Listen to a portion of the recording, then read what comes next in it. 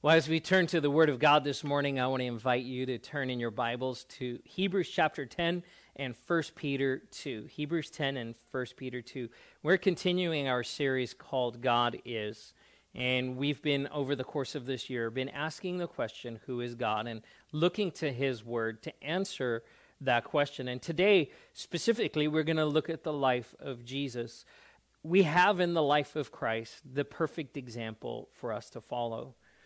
And we know this, that when we look at the life of Jesus, that his life will challenge us. It will always challenge. The life of Jesus should always challenge you. It should challenge the way you live your life, the decisions you make, the way that you do things.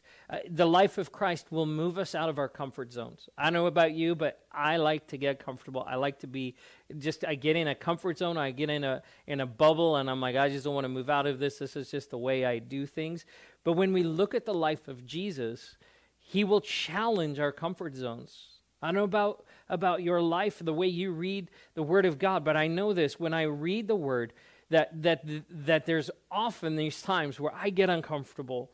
I get challenged to move out of what the norm is. And in fact, when we look at the life of Jesus, we'll realize that his life will often contradict the usual way things are done.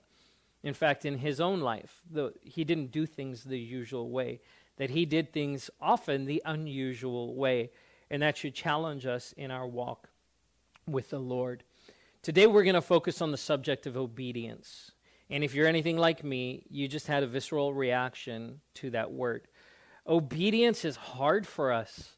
I don't know about what it's looked like in your life, but I believe that for all of us, obedience is difficult. We struggle with obedience from when we're little kids. We want to be independent. We want to make our own decision. That word no comes into our vocabulary really, really early and gets used a lot.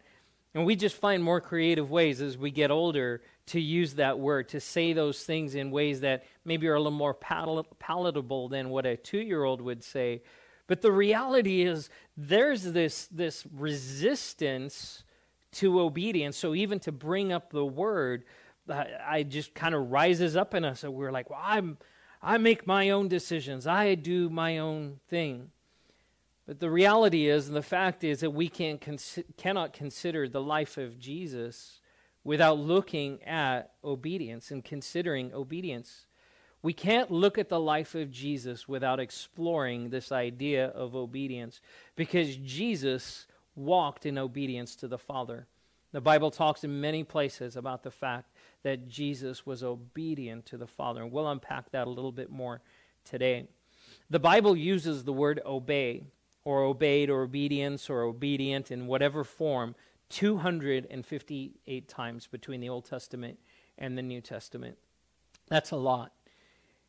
And when the Bible uses a word over and over and over again, it means that we need to pay attention. It means that's an important theme for us to look at. And so, of course, in the life of Jesus, but really throughout Scripture, this idea of obedience is critical. Actually, if we go all the way back to the Garden of Eden and Adam and Eve and their temptation and giving into them temptation to eat the fruit, that was an act of disobedience. And so from the very beginning, we see that this idea of obedience and disobedience is just really ingrained in us.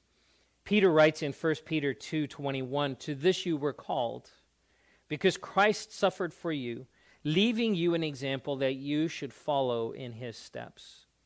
There's a lot going on in the chapters surrounding this, but I want to focus on this particular verse. Peter making this statement. This is the Peter that walked with Jesus and often challenged Jesus. But at the end of the day, Peter recognized this. Jesus gave his life for us. He gave his life for you. And his call then to us is out of the sacrifice he made, that we would follow his examples and follow in his steps, that we would do the things that Jesus models for us and calls us to.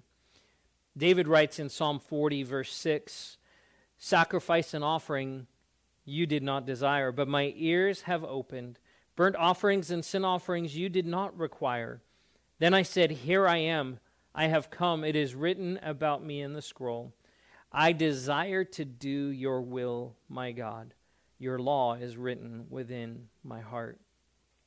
The Old Testament sacrificial system that God set up and that he gave to the Israelites in Exodus and in Leviticus and Deuteronomy created or made a way for the people to be able to come before the Lord and atone for their sins. And the process of offering those sacrifices was continual. They were always going back and having to make sacrifice on behalf of their sin. But at the end of the day, the thing that God really wants is not sacrifice and offering. Those things stand in the way. In fact, one of the passages we read in Hebrews this last week talked about the fact that the law wasn't God's desire. The law just was a means to an end. That really what God wants is our hearts. He wants to be in complete relationship with us. That he, as David expresses here, that our desire, that he wants that our desire would be to do his will. And that his law wouldn't be written on tablets, but that it would be written in our hearts. That there would be this deeply relational component to the way that we engage with God. So the question is this: why is it that when this subject is brought up, or very often when the subject of obedience is brought up, one that has such huge importance very obviously in the Word of God, why is it so difficult for us? Why do we balk at it? Why do we resist it? Why do we hear that word obedient and it's just almost immediately we just want to go, no. Well, I want to frame the conversation for us this way, and it's related to raising children. Megan and I have had the privilege to raise 4 kids, and our kids are now in their late teens and early 20s. We're in a unique stage of life. But I remember when we found out we were pregnant with our first, and we weren't ready. We absolutely were not ready. I don't think anyone is ever ready for their first child or for any of the next ones that come, because they all bring their own uniqueness.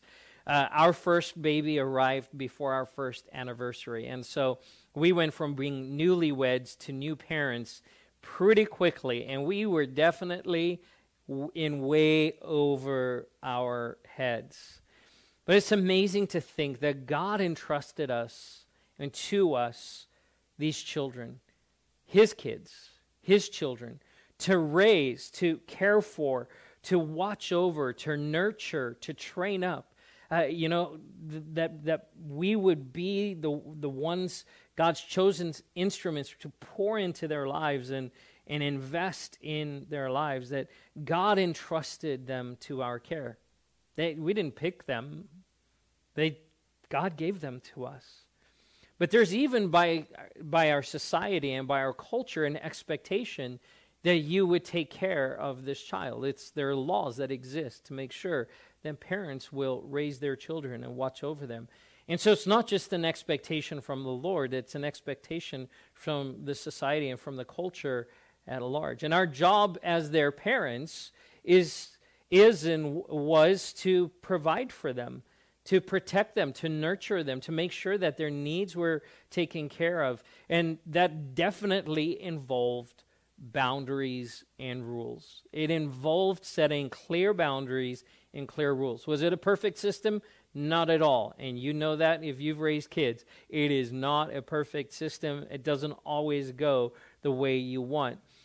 But to parent really is to do that. It is to set the boundaries and the rules, and there is an expectation that as parents that our children will obey us, that they will do the things that we ask them to do. So, of course, my kids never resisted or disobeyed. No, absolutely not. They did. And I have great kids, but the reality is kids do. There was all kinds of resistance in all kinds of ways. I don't want to do what you're asking me to do. And it's amazing how soon they learn it, how soon that sin nature really comes up and reveals itself. No, I want to resist. I want to do my own thing. Jesus reminds us that the first commandment in the commandments that God gave to the Israelites, the 10 commandments, the first commandment that came with a promise was the commandment to obey your mother and your father. That this commitment to obeying parents came with an inherent blessing that would be poured out. And so obedience is tied to blessing. Now, over time, our kids have grown, and as they grew and as they matured, trust was developed, and those boundary lines expanded. We don't have the same rules for our kids now as we did when they were 5 and 6 and 8 and 12 years old. As they've gotten older, those boundary lines have expanded. In fact, I just added another one of my kids to our auto insurance yesterday. And when they were born, I couldn't even fathom having to do that, yet here we are. And so there's a freedom that comes with that and a privilege that comes with that. See, there's things that they have to ask for permission to do when they were 5.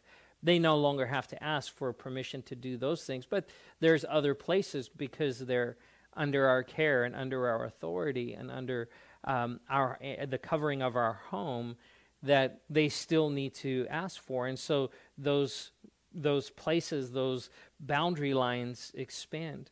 Now, unfortunately, the analogy breaks down here a little bit. Because, of course, we are children of God, and we're called to walk in obedience with God. The thing is my kids will grow up, and they will leave the home, and they will make decisions for themselves. And that my role in being that authority in their lives will change. And they will start making their own decisions. And I move from being really an authority into an advisory role. But the breakdown of the analogy is this, is that we never stop being God's kids. And we never move out of being under the authority of God, under his covering, under his roof, as it were. And so parenting is this incredible picture of what God expects from us. That he's inviting us into a place where we as children, as his children, would look to him for care and nurture and protection. And so often aren't our prayers filled with those kinds of requests? God, take care of me. God, direct me. God, heal me. And we sound like children, and he's okay with that. He loves that we can come. In fact, Jesus talked about the fact that we need to have faith like a child. And faith like a child is this, that we wouldn't feel that urge to not go, to that thing that holds us back from asking God. A child doesn't care. They're just going to ask for what they need. And they're going to put their full trust in their father and their mother. Well, God says, I want you to come to me with all of those things. We never stop being under the authority of God. So I want to take a look at Hebrews 10. This passage talks a little bit about Jesus' posture in relation to his Father, and this is a part of the example that we're called to follow. The writer of Hebrews says this, starting in verse 5. Therefore, when Christ came into the world, he said, sacrifice and offering you did not desire, but a body you prepared for me. With burnt offerings and sin offerings you were not pleased. And then I said, here I am. It is written about me in the scroll. I have come to do your will, my God. The writer of Hebrews in this chapter is talking about Jesus being the final sacrifice for our sins. He became the perfect sacrifice once and for all to make atonement for our sins, to bring forgiveness for our sins, so that there was not an ongoing sacrificial process. And so Jesus echoes what we read from the psalmist David, and he says, sacrifice and offering you did not desire, but a body you prepared for me. That God wasn't satisfied with the sacrificial process. It wasn't enough. It didn't restore. It didn't fix the problem. And so Jesus says, you prepared a body for me. And that Jesus took on flesh, and that he came into this world, and that he became a man.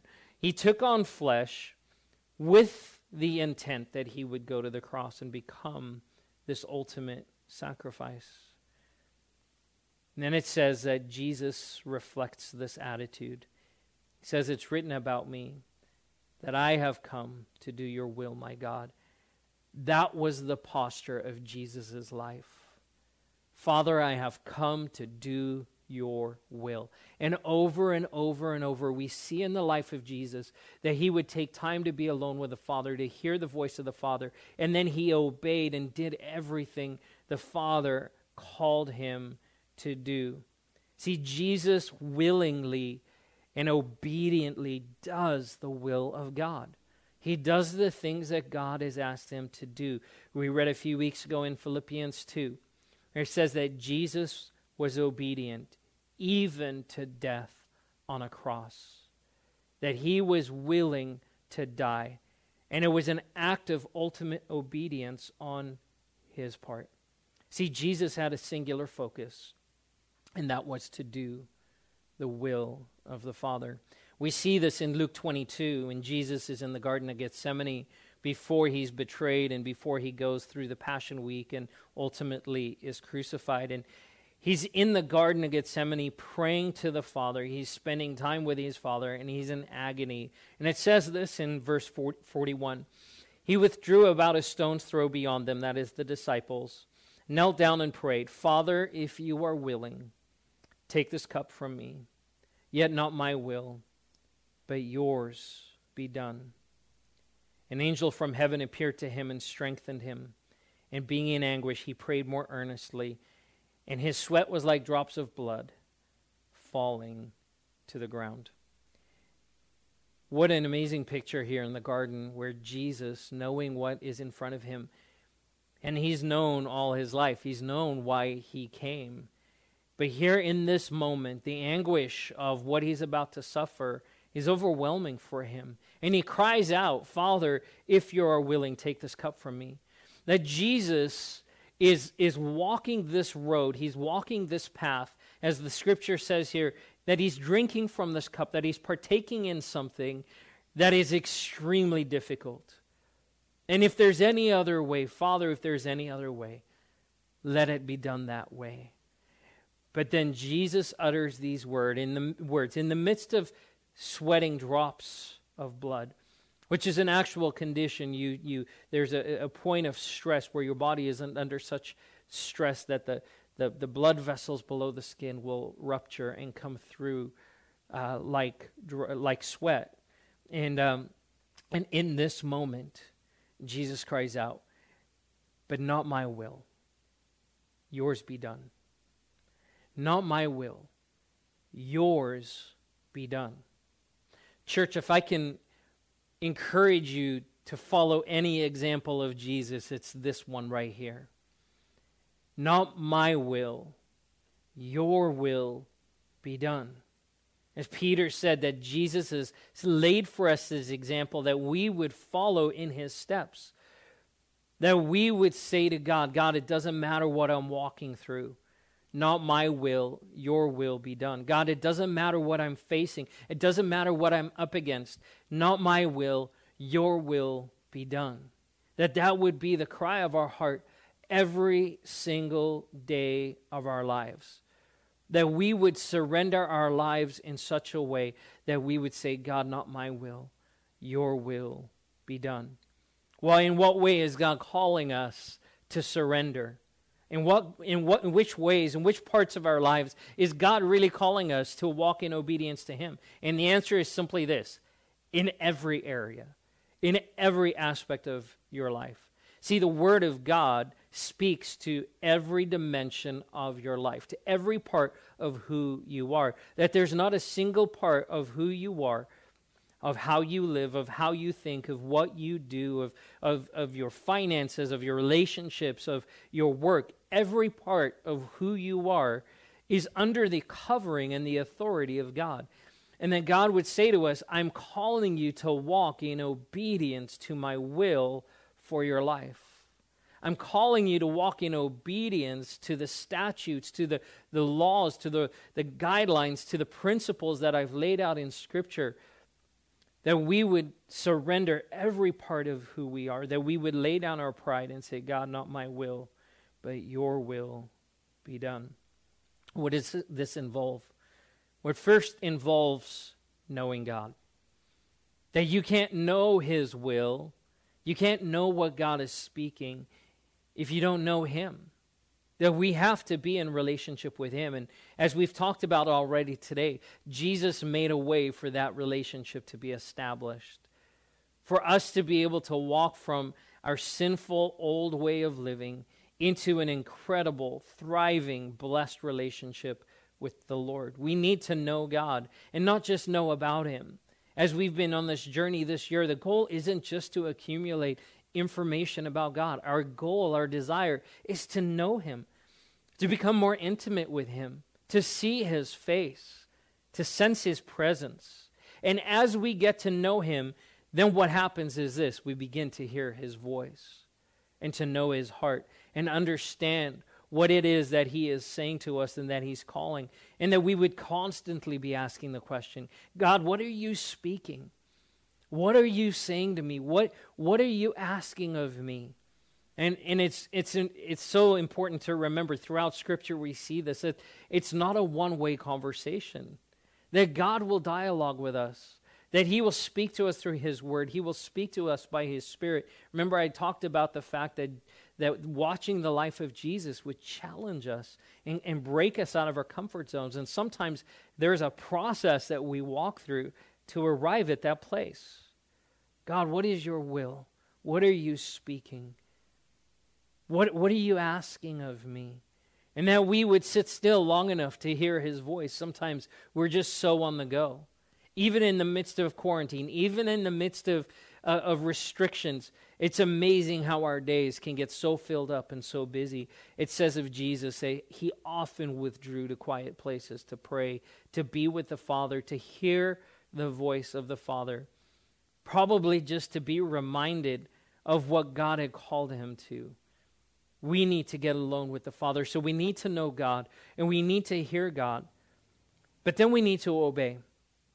We need to obey. And this is really where the battle is. I think there are a lot of people who know God. I think of a lot of us coming to a relationship with God, and we love that. I have a relationship with God. I have a relationship with Jesus. God knows me, and I know him.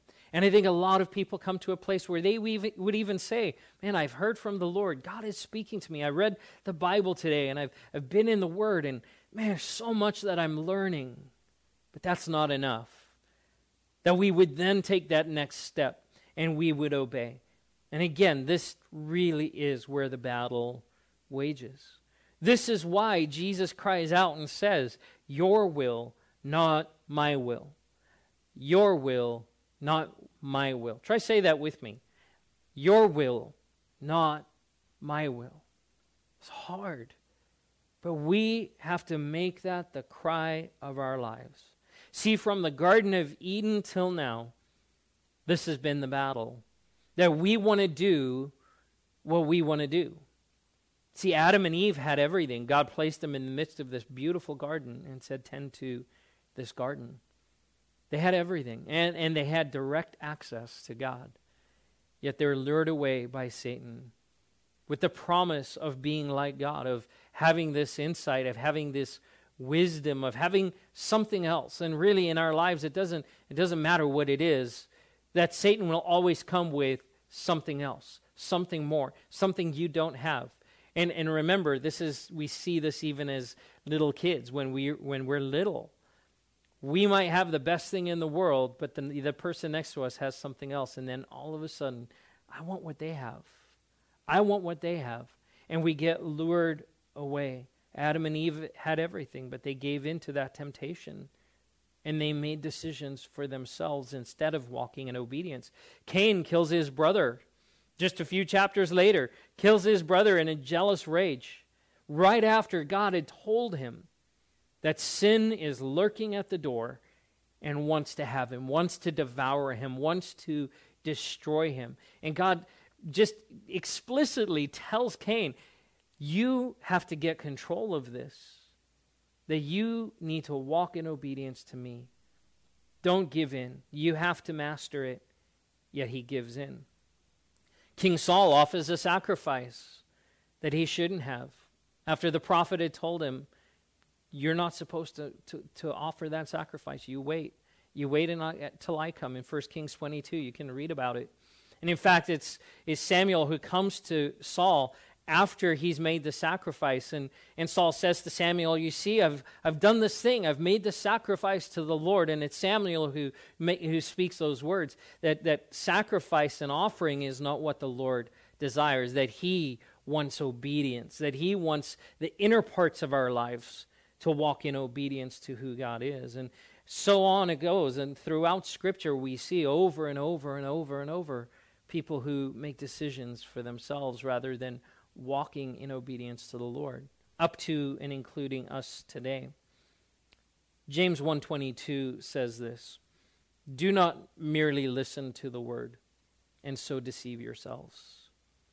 Do what it says." Do what it says.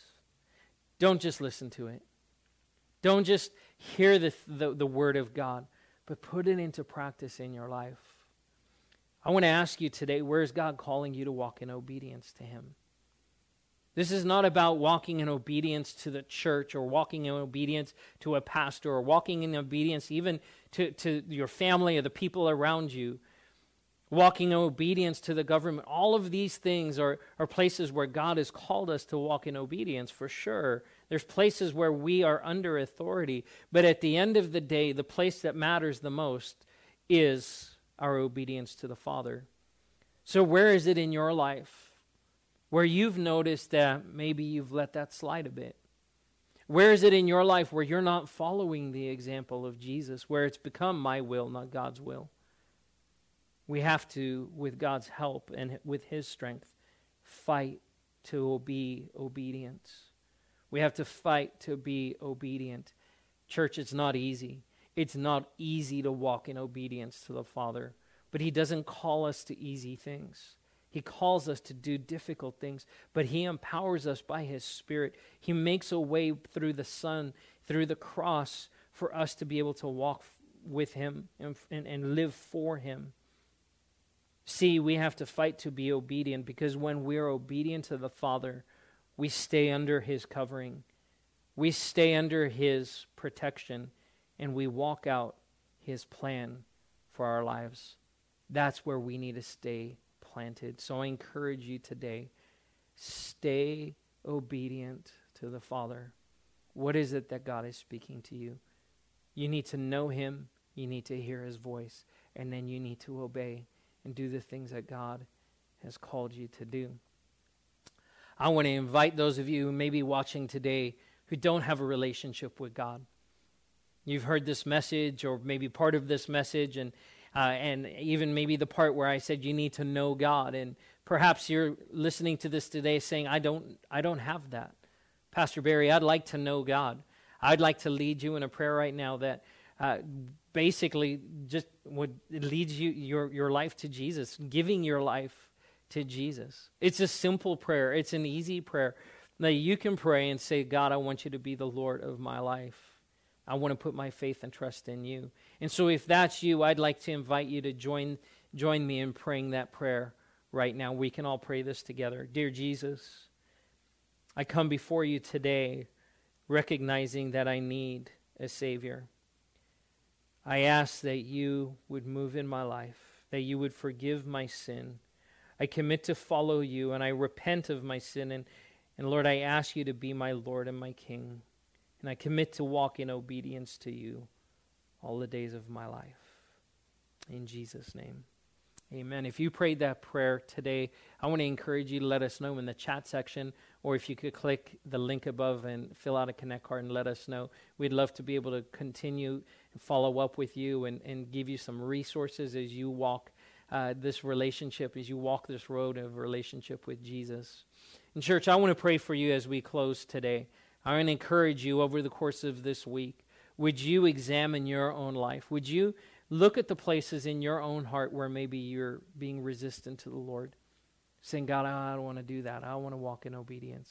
And allow Him to do something in you, to do a work in you, that we would follow the example of Jesus and walk in obedience to the Father. So, Father, we thank you that you are a gracious and loving, good Father.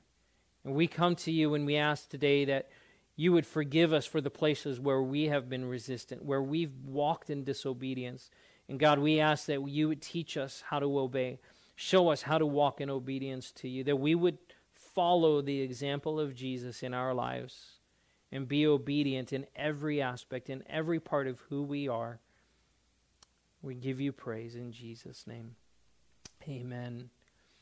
Well, thanks for being with us today. I want to encourage you, make sure to invite someone to join you for service next week. You can send them an email or share a Facebook post and just ask them to join you for service. We'd love to have other people have the opportunity to hear the word of God. Bless you this week. Pray God's just provision upon your homes, safety upon you. Be blessed as you go today.